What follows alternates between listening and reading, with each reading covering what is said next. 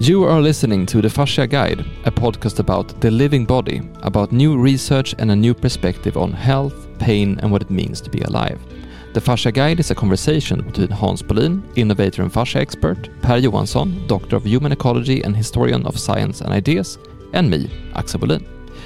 First of all, we need to introduce ourselves and why we are here. And let's start with you, Hans, because you were the one who actually dragged me into this and you dragged Per into this, and we've been working together now for 13 years. Why are we here? The thing we started to do, I started to treat people with just looking at the balance and posture, because it's all in the textbooks. If you look at manual treatment textbooks, it's about balance and posture. And then we manufacture a device for making the manual treatment more effective. And I saw that we got tremendous results, but we couldn't explain why. and then I started to see are there any science or scientific papers about balance and posture, and then I saw that it wasn't really that way. So my first interest was actually to see why can people be healed or better with low back pain quite fast, and why isn't it understand? So that was mainly my idea, to try to see if what's pain and how can you cure it. I remember this frustration because back in 2010, 2011, we took pictures of people of the posture, like before and after, and we took 6 images. We could see how it changed and everything. And for me, who was really new at this, I was just 19, 20 years old. Yeah. I saw that people actually got better, and I told my friends about it, and like, oh, look, this treatment is really working. Like really naive, didn't understand how the world works, and everyone was like, no, that can't be working. Why the doctors are not talking about this? This could not be the thing. And for me, who didn't understand how things worked, that was frustrating. But for you, who did actual treatment and who looked at it, that must have been really interesting to see why. Do people not believe that things are working, that is actually working? Yes, for me it was like, you can see the living body is changing, and the customers was better, and if we'd have pictures before and after, it was actually showing reality before and after, and the thing I was a little bit puzzled by it was I met two professors actually. And they had a conference in about another disease, and was a American doctor was there and show cases about treatment before and after. And one of the professors said, "This is just reality. It is not science." And then I understand. Okay, so reality and science is not the same, because for me reality is actually quite. That's true. Because that's a living life reality. So but it's I think therefore I took contact with you, Per, because going into the scientific world as we did from a more manual treatment or proven effect of treatment was not the way they looked at the scientific world. So therefore, I think we started to see, can we have a podcast about how... full disclosure here, Hans is actually my father. Yeah. So sometimes when I came home for a family dinner, I just went into the living room and there was papers everywhere. And he was sitting there in the middle and he had all these papers around him, all these research papers. It could have been like 50 reports or something. And I could see you just trying to make sense of it all, because all the research were very fragmented. It's about different parts. It's about different systems. It could be the nervous system or a small part of the nervous system, and then trying to understand the body as a whole from understanding this detailed knowledge about parts. It's quite difficult. Yeah. And when we went into the scientific world to started studying fascia, the fascia researchers also did that in a way, like looking at how is that collagen fiber affecting that hyaluronic acid molecule and so on. So it's very specific. And Per, understanding why that is and the problem with that, and looking at the science as a whole, that's one of your areas of expertise as a human ecologist. Could you tell us a little bit about who you are and why your way of doing research is different from most academic research right now. Well, I think I should get into that in a minute. I think Hans first should tell us about how this treatment works, what you actually do, with the invention behind it and the practice behind it, because what you... it's quite easy actually, and everything in the body is actually vibrations or frequencies. So we made a device that had a magnetic field and pulsating waves. It's like a vibration, but it's close to the microcirculation of the living body. So all cells, if you look at the microscope, everything is moving. So the cell is moving from, I think it was 5 to 12 hertz or 8 to 12 hertz. It's moving. It's not still. So everything is moving, and everything in the body is actually constantly moving, and we are always moving, and everything is under the big G, the gravitation, and so the thing you do in manual treatment, you have your the things try to do in manual treatment is try to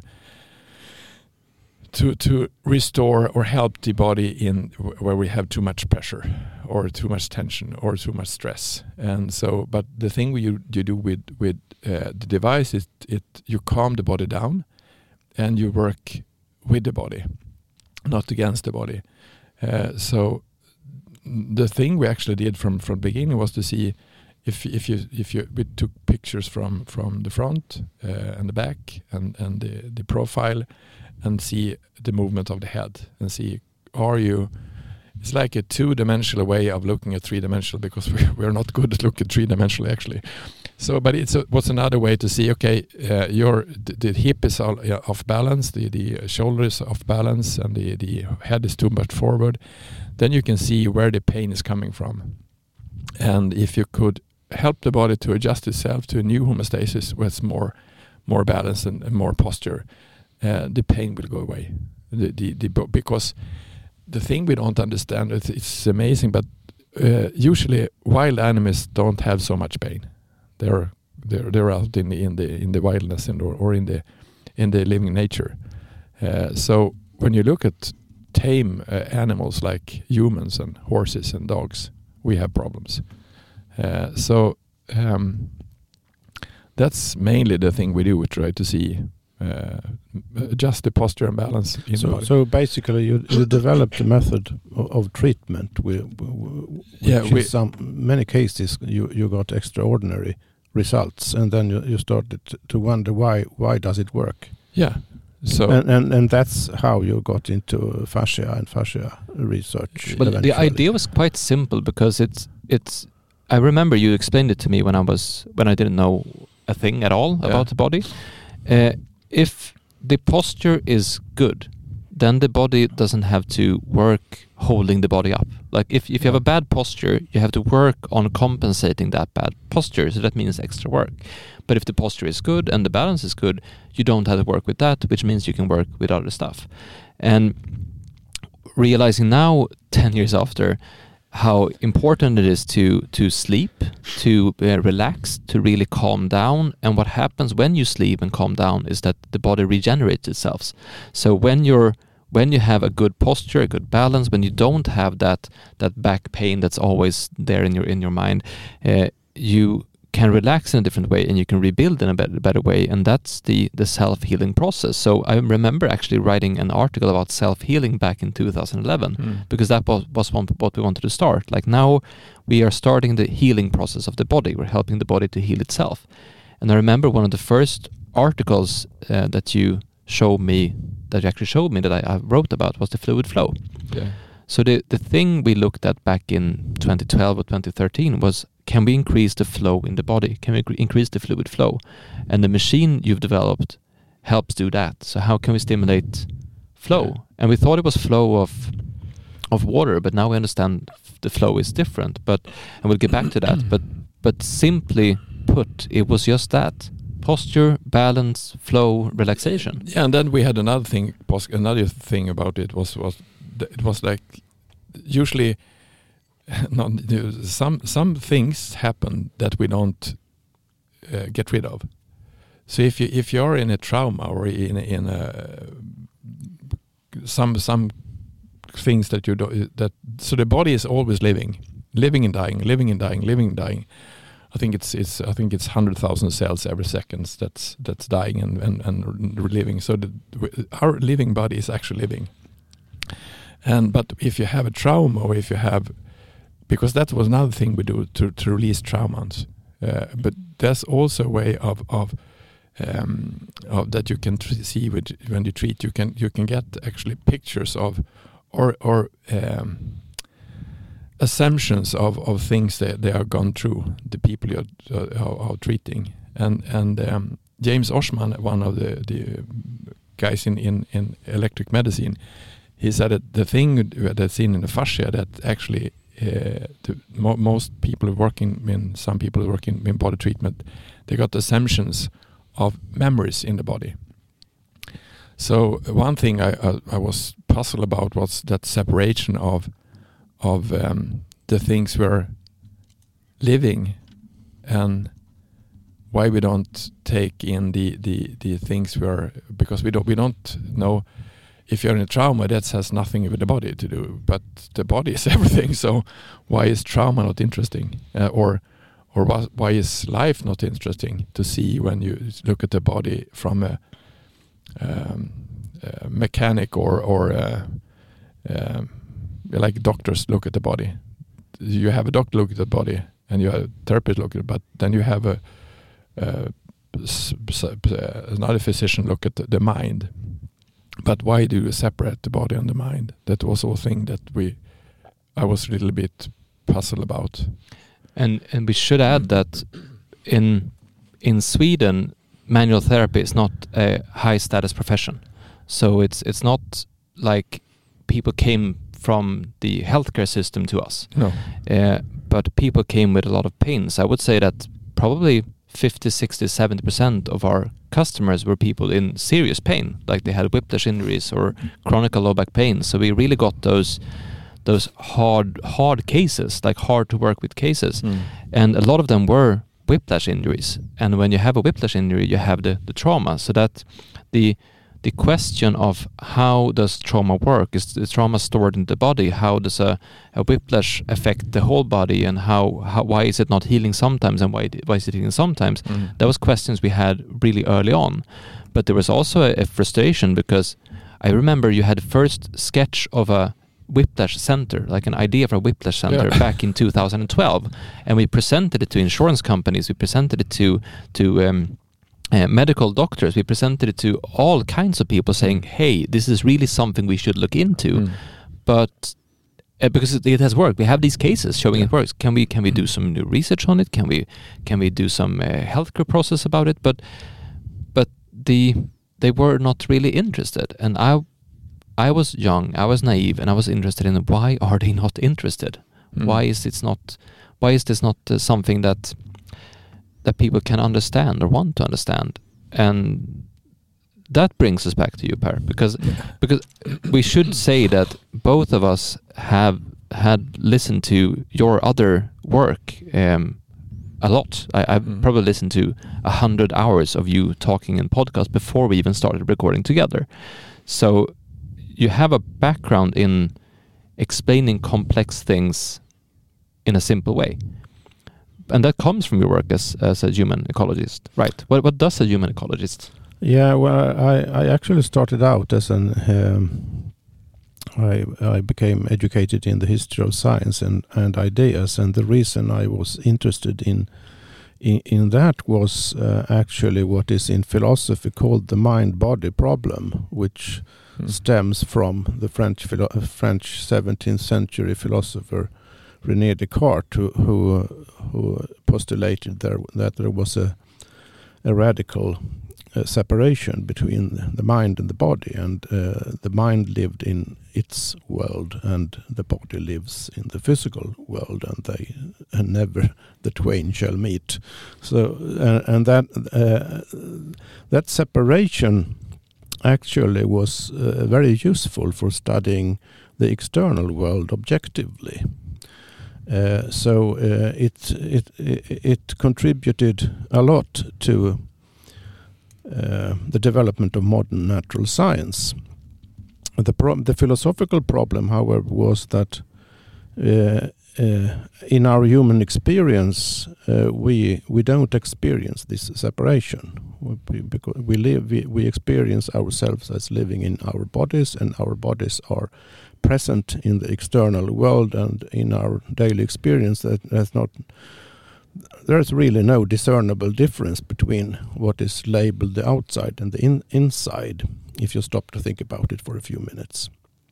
However, once this idea of the separation had become established in philosophy and later on in science, you get this mind-body problem. So that's why I started to study the history of science and the history of ideas, because I very early on thought that this is a really stupid idea. So how could, philosophically speaking and experientially speaking, it so obviously goes against reality. So I put myself the question: how on earth can such well, to be blunt, wrong-headed idea establish itself at all? Because it has established itself. It's become institutionalized in the Western world so completely that it's almost impossible to even think about mind and body being intimately connected all the time. So I won't go in. We will have a reason to come back to that theme later on. As for human ecology, I got wind of a new discipline established at Lund University in the south of Sweden in the early 90s.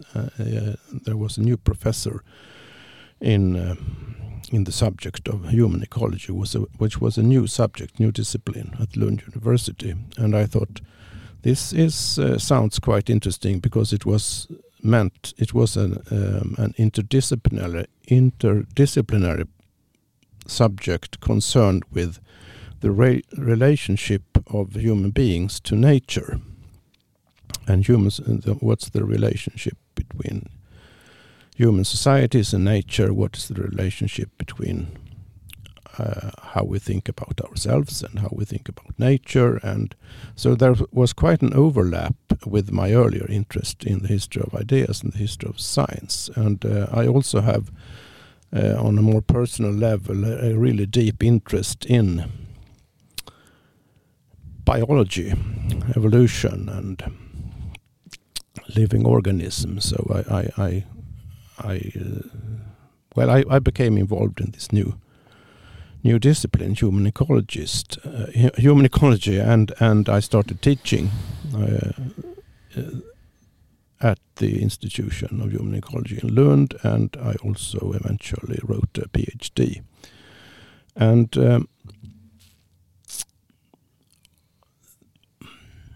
what the main focus of my thinking and research regarding human ecology had to do with what is an organism in an ecosystem. And I think that question is quite analogous to what is a human being in society, because you can view society as an ecosystem as well, and you can society obviously exists within nature. So just as there is no real separation between the inner world and the outer world, between mind and body, there's no real separation between society and nature either. So on a quite abstract meta level, there are sort of related questions. So I started to try to integrate my knowledge of the history of ideas with my knowledge of ecology and how organisms work in their environment. And one thing that became obvious to me was that you cannot think of a living organism without an environment.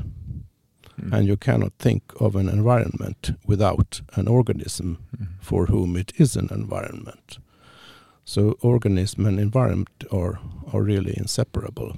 So you cannot understand the inside workings, whether it's physiological or anatomical or behavioral. You cannot understand the organism as such without taking into account how it interacts with the environment. So the proper perspective on a living organism, including a human being, of course, is to see it as constantly acting and changing in relationship to what it experiences and what it does, and how the environment, different aspects of the environment, reacts upon that. So that's how I got into thinking about how can you understand it's you could call it wholeness, but I think it's too vague a word. Wholeness is quite vague.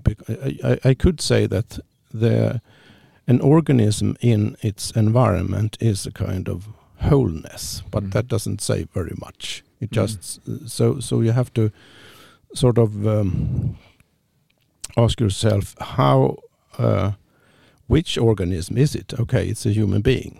What kind of organism is a human being? Well, it differs quite a lot from other organisms, but still it's on a physiological level and molecular level, if you want.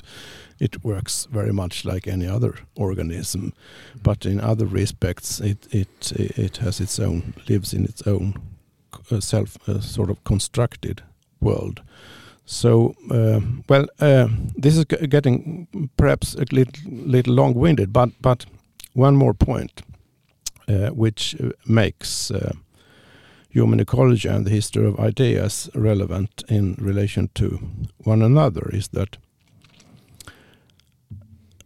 the way to my own satisfaction, sort of starting to solve the mind-body problem was by means of thinking about artifacts, artificial constructions in the external world. Because what is an artifact? What is an artificial construction? What is an institution? What is a road system? What is a city? And anything that humans have made started out as an idea inside the brain or thinking of one or more people. And they thought, we will realize this, we will build this. So we have something which is called an idea, which exists on the inside, so to speak, and then this is actualized in the external world. So what have you then? What do you have then? You have ideas physically, materially existing in the external world. So the very fact that we as human beings can manifest ideas in this concrete manner proves that there is no real separation between mind and body. Body then seen as a physical object. So there's no real separation. And this is extremely relevant to the understanding of human ecology, of the relationship between human beings and nature. Because what we do is we externalize our view of the world outside ourselves, and then we go on living within these externalized thoughts. So if any human environment, human built, human constructed environment you find yourself in, that environment is literally an expression of human thinking. And this becomes interesting when you look at the body, or when you look at understanding fascia, or the living body, as we've started to talk about it, because we tend to think of ideas as something that's just in someone's head, like you said. But ideas actually become physical, material things, institutions, roads, houses, cities. And the thing is that, as you said, that process of making an idea into something real is the proof that there is no separation. But the dilemma here is that the ideas that has been materialized say that there is a separation. So we have things around us saying that there is a separation, because if you look at the idea of the body, for example. So when we started to learn about the body, we looked at dead bodies. We dissected dead bodies, and that's good that you don't dissect living bodies, but we dissected dead bodies, and we took out parts. We studied the muscles, we studied the heart, we studied the bones and organs, and all these things we studied as separate parts, and tried to understand these parts and how they function. And if you extend that thing, looking at the body as part, and look at how universities or hospitals or how science is sorted today into different institutions for different body parts. You have the research about the brain, you have research about the stomach, you have research about bones, and you have all these. It's very separated as separate actually buildings, which means that if you want to connect all these things, it might be really hard because it's separated, right?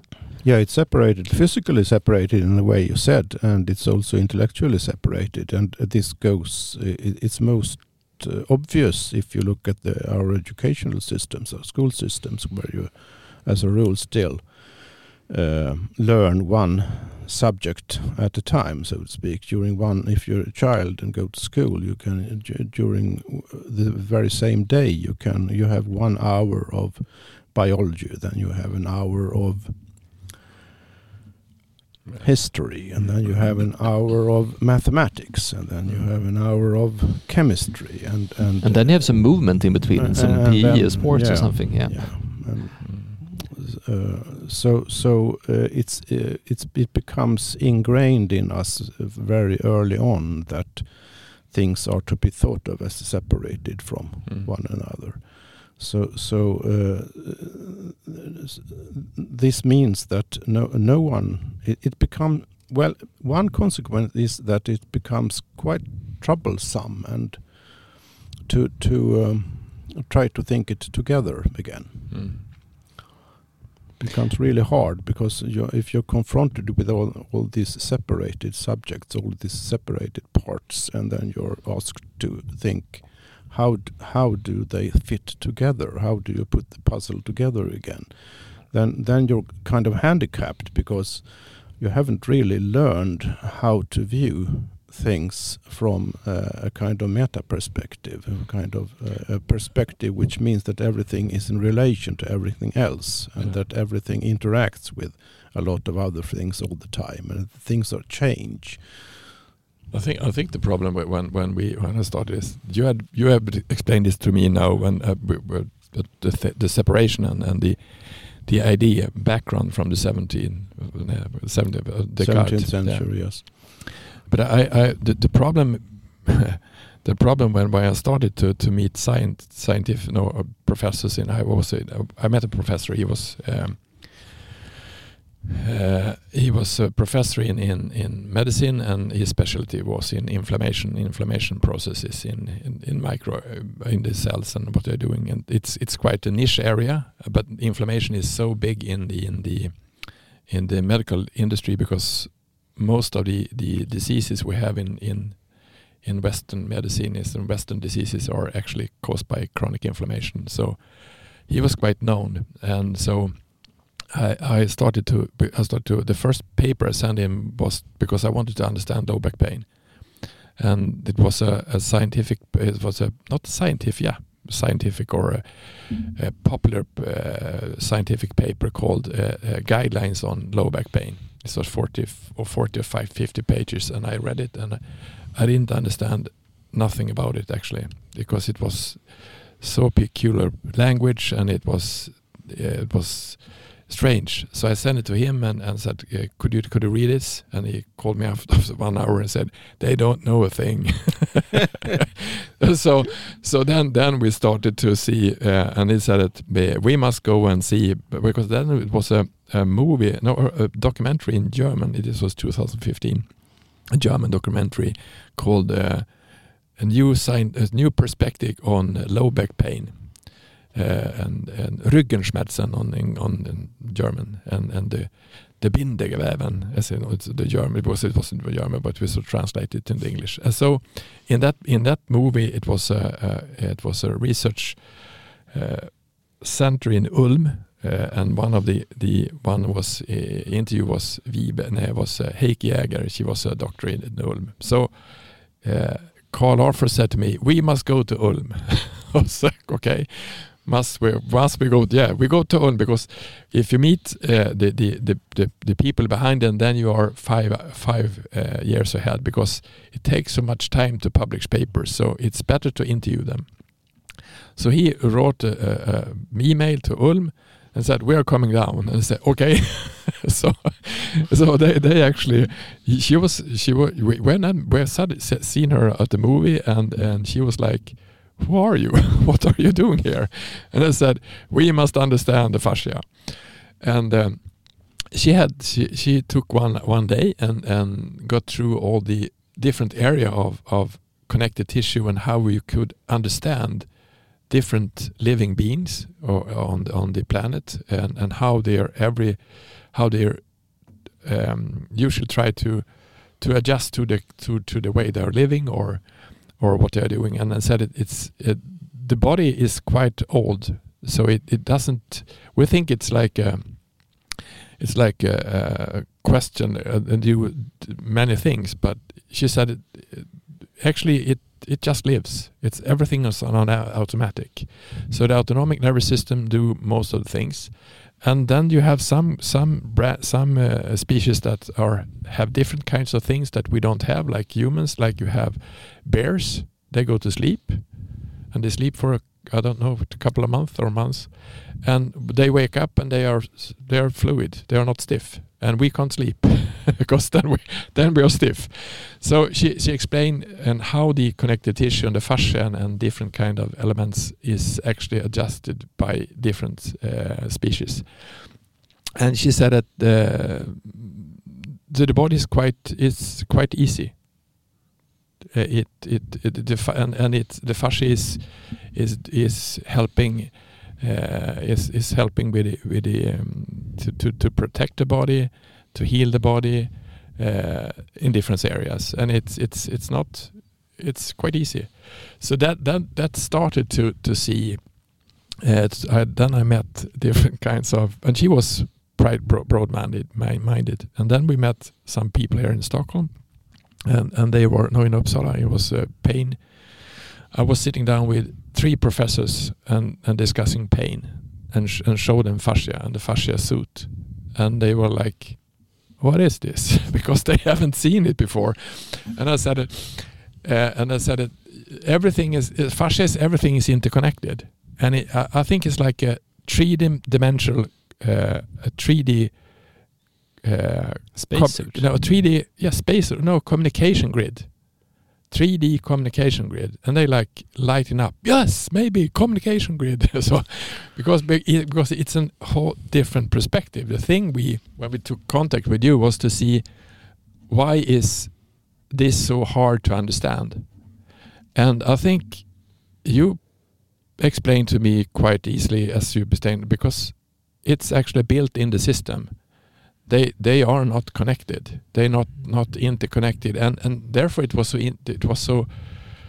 so hard to me to understand. But because I explained to one also a pain doctor, the posture and the different posture and balance, and said, no, this is not science. But why not? Because it's if you take the whole picture of our body, posture and balance. Is it an orthopedian or is it a nerve end? Because you see the whole body, and they just see different parts. They see the lungs, they see the heart, they see the muscle, they see the joints. They don't look at the whole body, and that was actually a interesting thing for me to why is it, and how long has it been like that? I think it's also time to just mention the fact that we are in Sweden. Yeah. So we are 3 Swedes. We've grown up in Sweden, and we're working within the Sweden system. And just to let you know who might not be in Sweden, what Sweden is and how Sweden is. So what's special with Sweden is there was a study showing traditional versus secular rational values, and then survival versus self-expression values, like on a scale.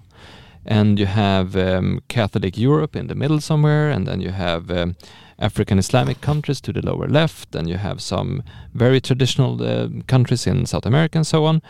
But Sweden is on the top right in the whole world. So this is the most rational, secular, self-expression country in the world. Very extreme when it comes to the rational ideas of the Western society. Like Sweden is an extreme case. So when we're saying that we can see how these ideas actually are in the fabric of our society, it's not just something we're making up. This is actually, Sweden is very typical in this case. This is also a reason why Sweden it's a weird country in many ways. And you look at the population and the large companies or industries or innovations. If you look at big brands or big companies from Sweden, you have the Spotify, the Klarnas, the Ikeas, the Volvos. It's a lot of big companies that has been founded in Sweden. Why is that? Why is Sweden so different here? And when it comes to our way of looking at things, we should know that Sweden is a pharmaceutical company. Like if you look at the public companies that we have in Sweden, the by far largest one is a pharmaceutical company. I think it's twice the size of the next largest one. That's how big the pharmaceutical industry is in Sweden, and it's also the country with the Nobel Prize. So we are special in a way, in right, Per? If you want to understand this, like how the ideas have made themselves appear in society and affected our way of thinking and doing things. Well, you could say with only a slight exaggeration that there are two fields which are very highly, if you're speaking about knowledge, there are two fields which are very highly valued above all others in Sweden. One is engineering and the other is hard science. Hard science then meaning specialized, for example, molecular biology or something. So, or brain research and whatnot. Sweden is very accomplished in several areas of engineering, science, digital technologies, molecular biology. In other words, fields in which you specialize in conceptually understanding and studying the world viewed as external to experience. And this means that Swedish companies have been very good at invention and creating new technologies. It has been that way for a couple of hundred years at least. And as you said, pharmaceutical industry is very dominant. Also, the network and mobile industry is quite large.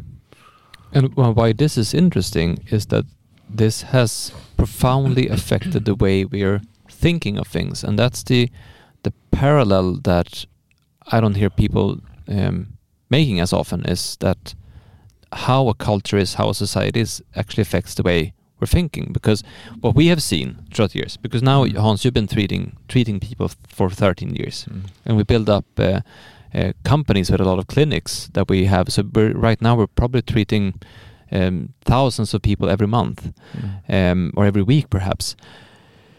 And what we're seeing is that people have an interesting way of looking at their body. Like here, I don't know if it's the same where you are, you who listen to this, but we have a way of looking at the body as an object, as something that is not really part of us. It's like my body is like a thing I'm having. And then when something happens, it's like a bike. So my body is like a bike, and when something happens, like I get a puncture on the tire or something, I go to a mechanic who fixes it. And that's how we we look at things.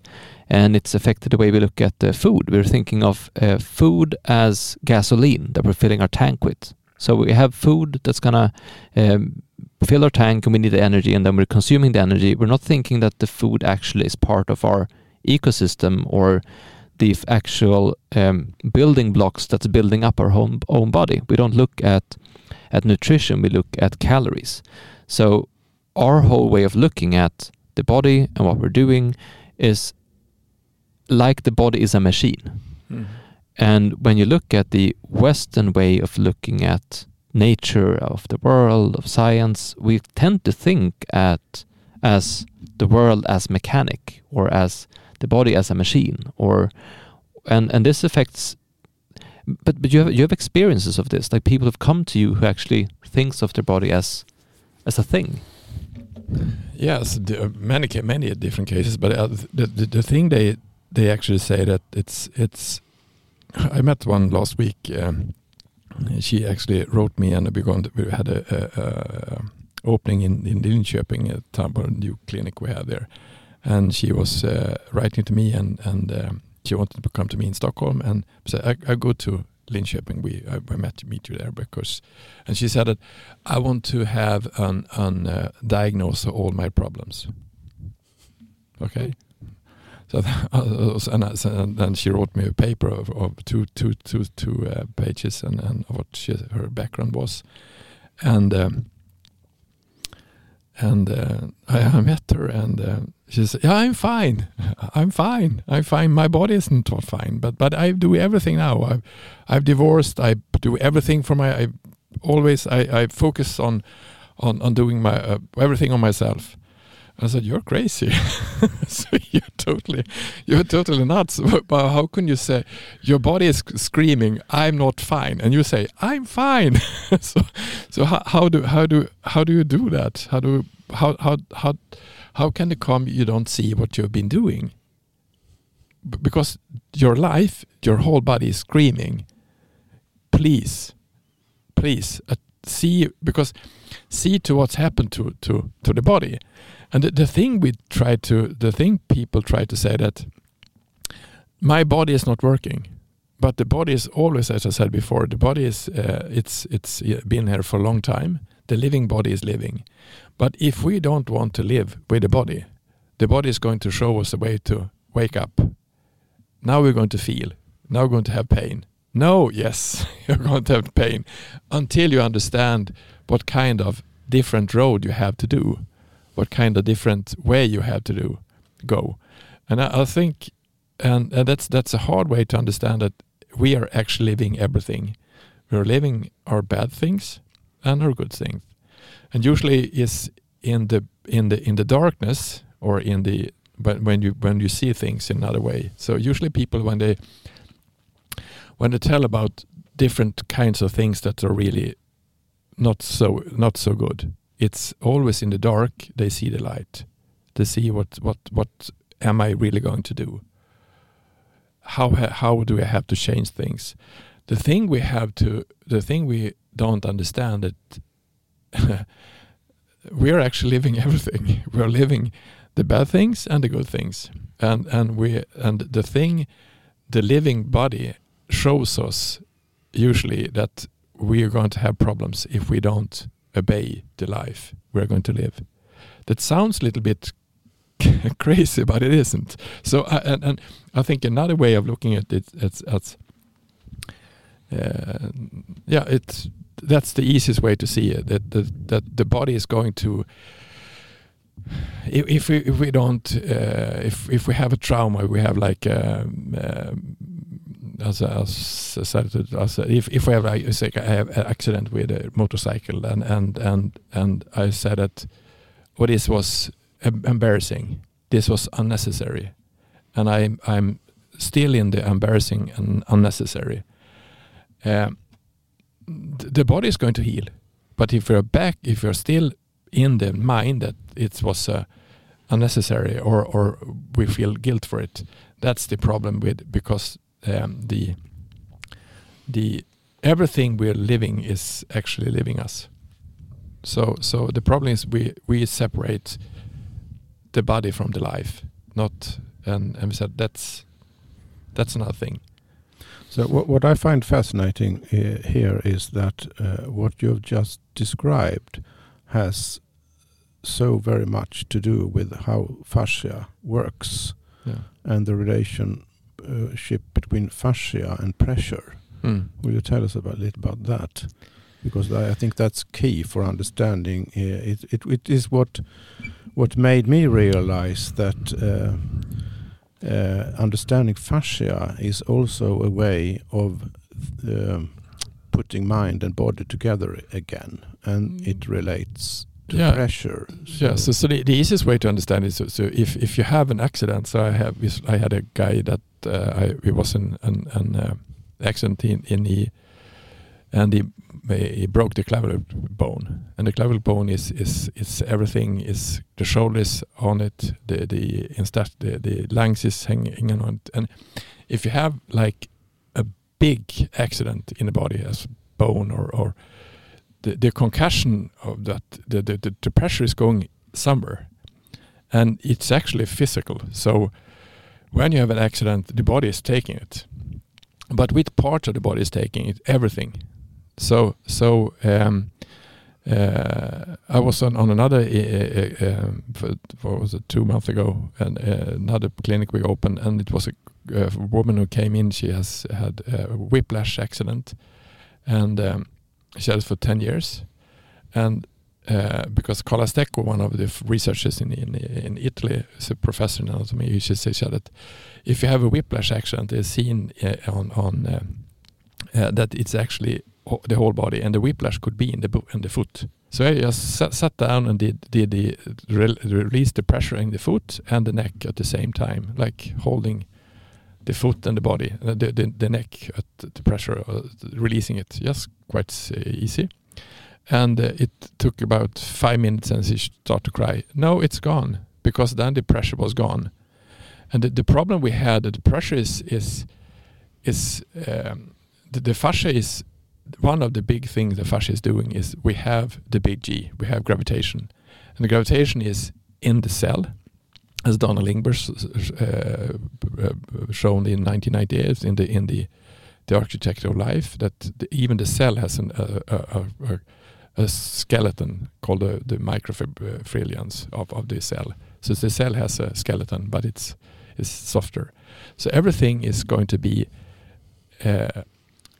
have pressure on it, and if you too much pressure, then you have too much pressure in the whole body. You have pressure in the liver, in the lungs, and everything is going to have the pressure. And I don't think we have actually developed to, because we have been in cars just for 100 years, so we haven't crashed so many times. So I think we haven't developed to the body is not really done for all the concussions we have, but maybe it's going to but that's an easiest way to understand the pressure and the pressure. So that's pressure, externally applied pressure, so to speak.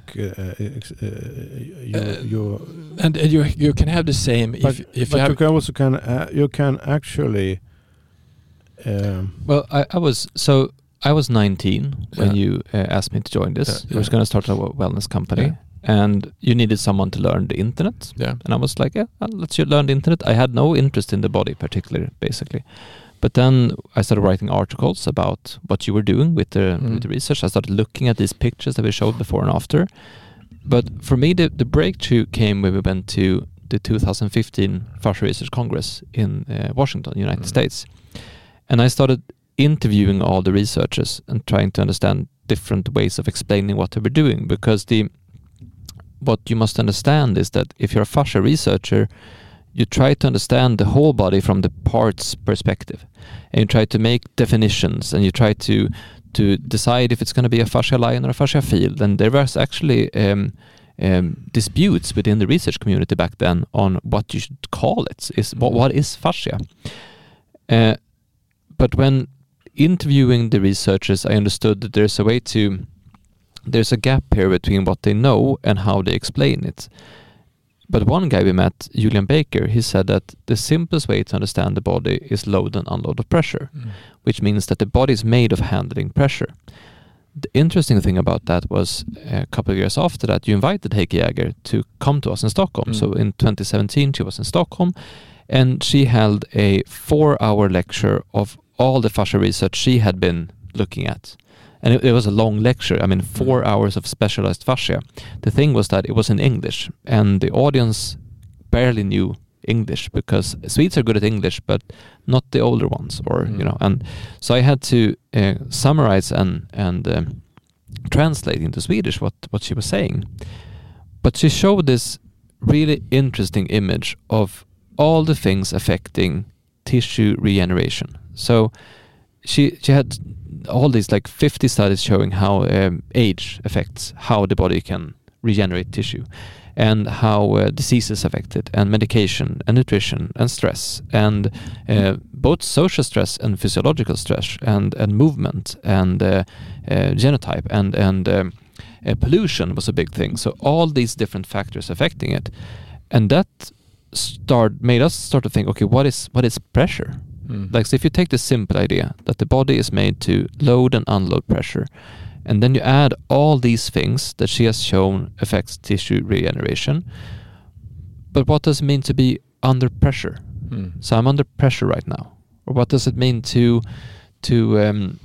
move in a certain way or act in a certain way? So pressure could be thoughts. And then we had a connection. It might be time to just say what fascia is, right? If about I think so. 50 minutes into this, but it's important to understand it's also perspective. Yeah. But the thing is that, so we look at it like fascia is the structure around every cell in the body. So I usually say that fascia is a network of connective tissue that encapsulates everything in the body, from muscles and skeleton to organs and cells. But what it actually means that outside of every cell, there is a structure of collagen fibers and elastin fibers and different type of fiber proteins. And it's looked like a 3-dimensional spider's web, where every thread is connected to each other, but all these threads are extremely strong. So every collagen fiber is 3,000 amino acids in a rope spiral structure, which means that every thread is stronger than steel. So they actually made an example in the Washington or in the Berlin conference in 2018, where they took collagen fibers and added like a massive weight to it and see how much strain it could hold, and it could hold a lot of strain because it's so strong. So outside all cells, you have this fibrous network of tissues, but you also have the fluid flow, and that's a thing that has been more put into focus the last 3 years or so, that the fascia is also the flow that goes between this whole network.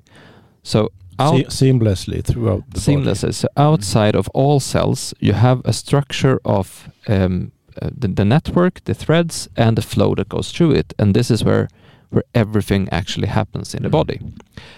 So if you go back to understanding pressure, all things that you're doing affects this flow, affect this structure. Including what you think and feel. Including what you think and feel. So the fascia actually shows that there is no separation between body and mind. Because if you look at a phenomenon like stress, this is one of my favorite examples to explain this. When you're stressed, what happens is your body starts to react. So the tissue tenses, the muscle tenses, and you shut down some systems. You just shut down the digestion of food, for example, because it's unnecessary to digest food when you're stressed and about to fight a bear or run from something, or when it's danger. You increase adrenaline, you increase cortisol, you increase some hormones to help you deal with what you're going through. You prepare you change your heart rate, you change the way the blood pumps into your different systems. So the body has a extremely profound reaction to stress. The thing is that stress can come from almost anything. So it could be traffic, or it could be being late to a meeting, or it could be recording a podcast, or it could be holding a lecture. It can be really different things. But what's interesting is that it's also different based on who you are. So I might be really comfortable doing a podcast, but another one might not be. Or I can be comfortable holding a lecture, but another one might not be. And I get frustrated in traffic, but another person is calm. Or I want to drive fast, and another one wants to drive slow. So all as individuals, how we react to stress is very, very different. And this shows, or this is one of the most tangible proofs that there is no disconnection, there is no separation between what we think, what we feel, and our physical body, because it's the same thing. And that's something that fascia research has shown that's really, really interesting and can have really interesting implications on how we understand the living body. Because another thing that's interesting with this is that this structure around every cell is constantly changing. So every time you move, it rebuilds. Every time you take a deep breath, you change the pacing of this flow, which rebuilds the structure around it. And if you, for example, have an injury, or you have too much pressure, or you've been in an accident, or you get hit by something, or you have some other thing disturbing this flow, you get tense, or there's a stoppage in the flow, or there's the threads stick together, or the area becomes inflamed, or something happens that doesn't make the circulation work as it should. And that's the pre-stage of all problems, illnesses, diseases. So by looking at it from a different perspective, from the other way around, you can see how does a living body work and what prohibits the living body. And and that's the thing, if we started looking at the body like this, that could mean endless possibilities in understanding health, pain, lifestyle, what we can do to increase health, and so on. But the perspective on fascia is, as James Oshman, who is a guy who works with electric body and the body electrics, and how the fascia is also conductor, as the water is leading electricity, and that's another perspective to see on the body too, to pressure and what's the body doing. The body is it's a living body, is an ecosystem, and the interesting thing, he had a picture of a woman was bathing in. It's so nice to be in the water, and they said you have never left the water. You've always been in the water, because when we are embryos, we actually build in water. So when we look at fascia, and the connective tissue and everything is fluid. We are water. We're actually we're standing creatures, standing up, and we have water that's moving, outside water, inside water. So that's an interesting scene, because we are water inside, but it's dry outside. So I said to a woman she was training too much. She wanted to get healed, and I said, you have too much pressure because you have too much tension in your work, but I'm fine. No, you're stressed about your work. So she was on sick leave for 1 month, and I said, you must find another way of getting rid of the stress. But I want to move. Yes, but go to gymnastic in the water, because it's fascinating if you do movements in the water, because you don't build pressure, but you do move, and it's hard, but you don't build pressure. So movement in water is quite interesting, because it's like the body saying, yes, I feel this. It's the same. That's inside. So that's another way of actually not to build up pressure, to do movement in water. So perspective on fascia is it's really going to change everything in the scientific world, because one of the guys who was Neil Teese, who was that got fascia as a new organ in 2017. He's a liver pathologist, and the thing he did was so that he has a 3-dimensional microscope, and so that the liver had holes in it, and it had fluid. So and tried to see where is the fluid going? Is it so he had to contrast on the fluid in the liver, and after a couple of seconds, the whole body was the same color. So we have no separation. It's just fluid. So to say it again, he put something in the body in one part, and saw after a few seconds that it was in the whole body. Yeah. So that's how connected the body is. Yeah. So everything is the collagen fibers and the skeleton and the ligaments and the muscles and everything, but everything is interconnecting. Everything has fluid.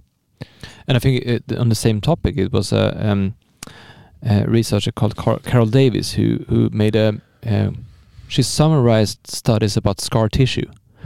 And she showed that if you have a scar tissue, for example, on your arm, the fixes of the collagen, because when you have a scar tissue, you produce more collagen in that area. But that change in the whole structure of the body, like how the structure of the body is balanced, that has implications all over the body. So the whole network is actually connected. So if you look at one collagen fiber in the arm, that one is connected to the collagen fiber in the heel. It's connected all over. And if you move something in the arm, there will be a movement in the feet as well, but it's very, very, very subtle. So you don't necessarily feel it, but it's actually that connected. And when we barely stop to think about like how connected we are on the inside, and there was actually one topic we studied a while back called interoception, where we actually have a nervous system on the inside just made for feeling different parts of the body, like feeling different organs, feeling different things inside of us. So we're much more connected and sensitive than we have learned, than we have realized growing up.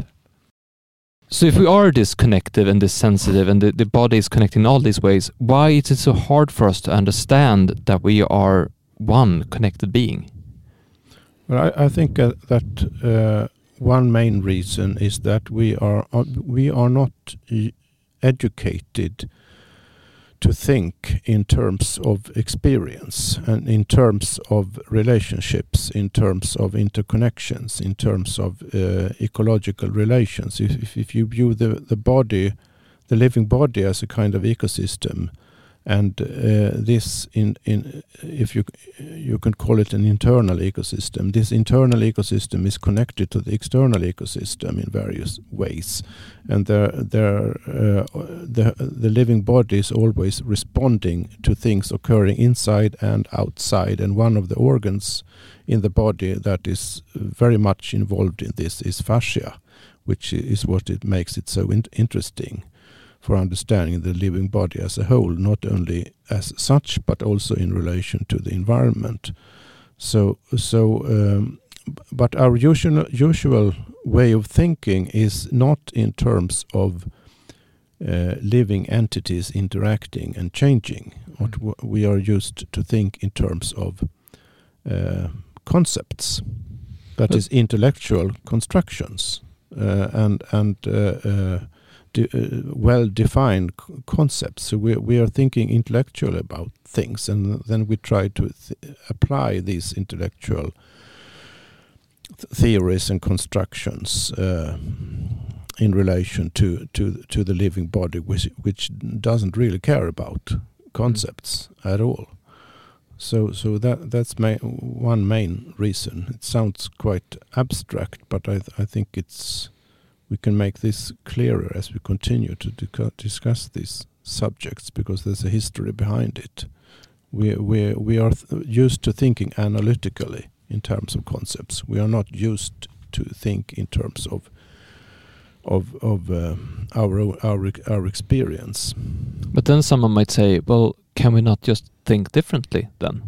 Can we just not think of it in a different way? Well, that's a good starting point. That's what we have to do.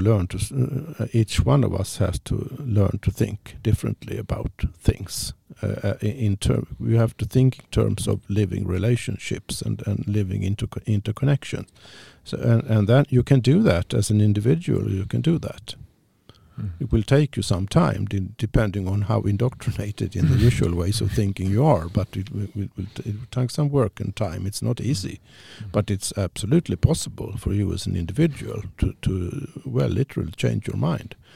What is difficult is getting other people to listen to what you have found out, because most people concerned with things like bodies and organs and illnesses and so on, they work within an environment, a literal, constructed, conceptual environment, which is constructed on other premises, on other basic assumptions. The one basic assumption is what I mentioned briefly before, the division between the inner world and the outer world. Another assumption is that it is best to understand things in terms of parts, not in terms of interconnections. I actually wrote an article for the Fascia Guide, I think it was 3 years ago. It's called "You Have Been Training Your Whole Life to Not Be Able to Understand Fascia." And that's a conclusion to what we're talking about, actually, because we have learned to not think of things as connected, to not think of things in terms of relations, to not think of it like you're saying. So we have actually studied our whole life to not be able to see this. Right. Yeah, and when you have all these established ways of thinking, I think you have to really grasp that they are literally, physically established in institutions, in bureaucracies, in financial systems, in how research is financed and why and by whom. So everything connected with what is studied and how research is conducted, everything connected with this occurs within a system or a kind of ecology of systems, really, which have grown up and been constructed, as I said, on premises which are unable to handle living, changing, interconnecting beings. And if you confront persons working within this system with this different kind of perspective, they might, as individuals, they might say, having thought about it a bit, that's really interesting. I think you've got a point there. But in their function in the system, it will be quite hard, if not impossible, for them to start to do things in terms of this different perspective, because the institutions aren't adapted for handling it. So that's I think is one main reason for why it is so difficult to establish a new or quite different kind of perspective on familiar things.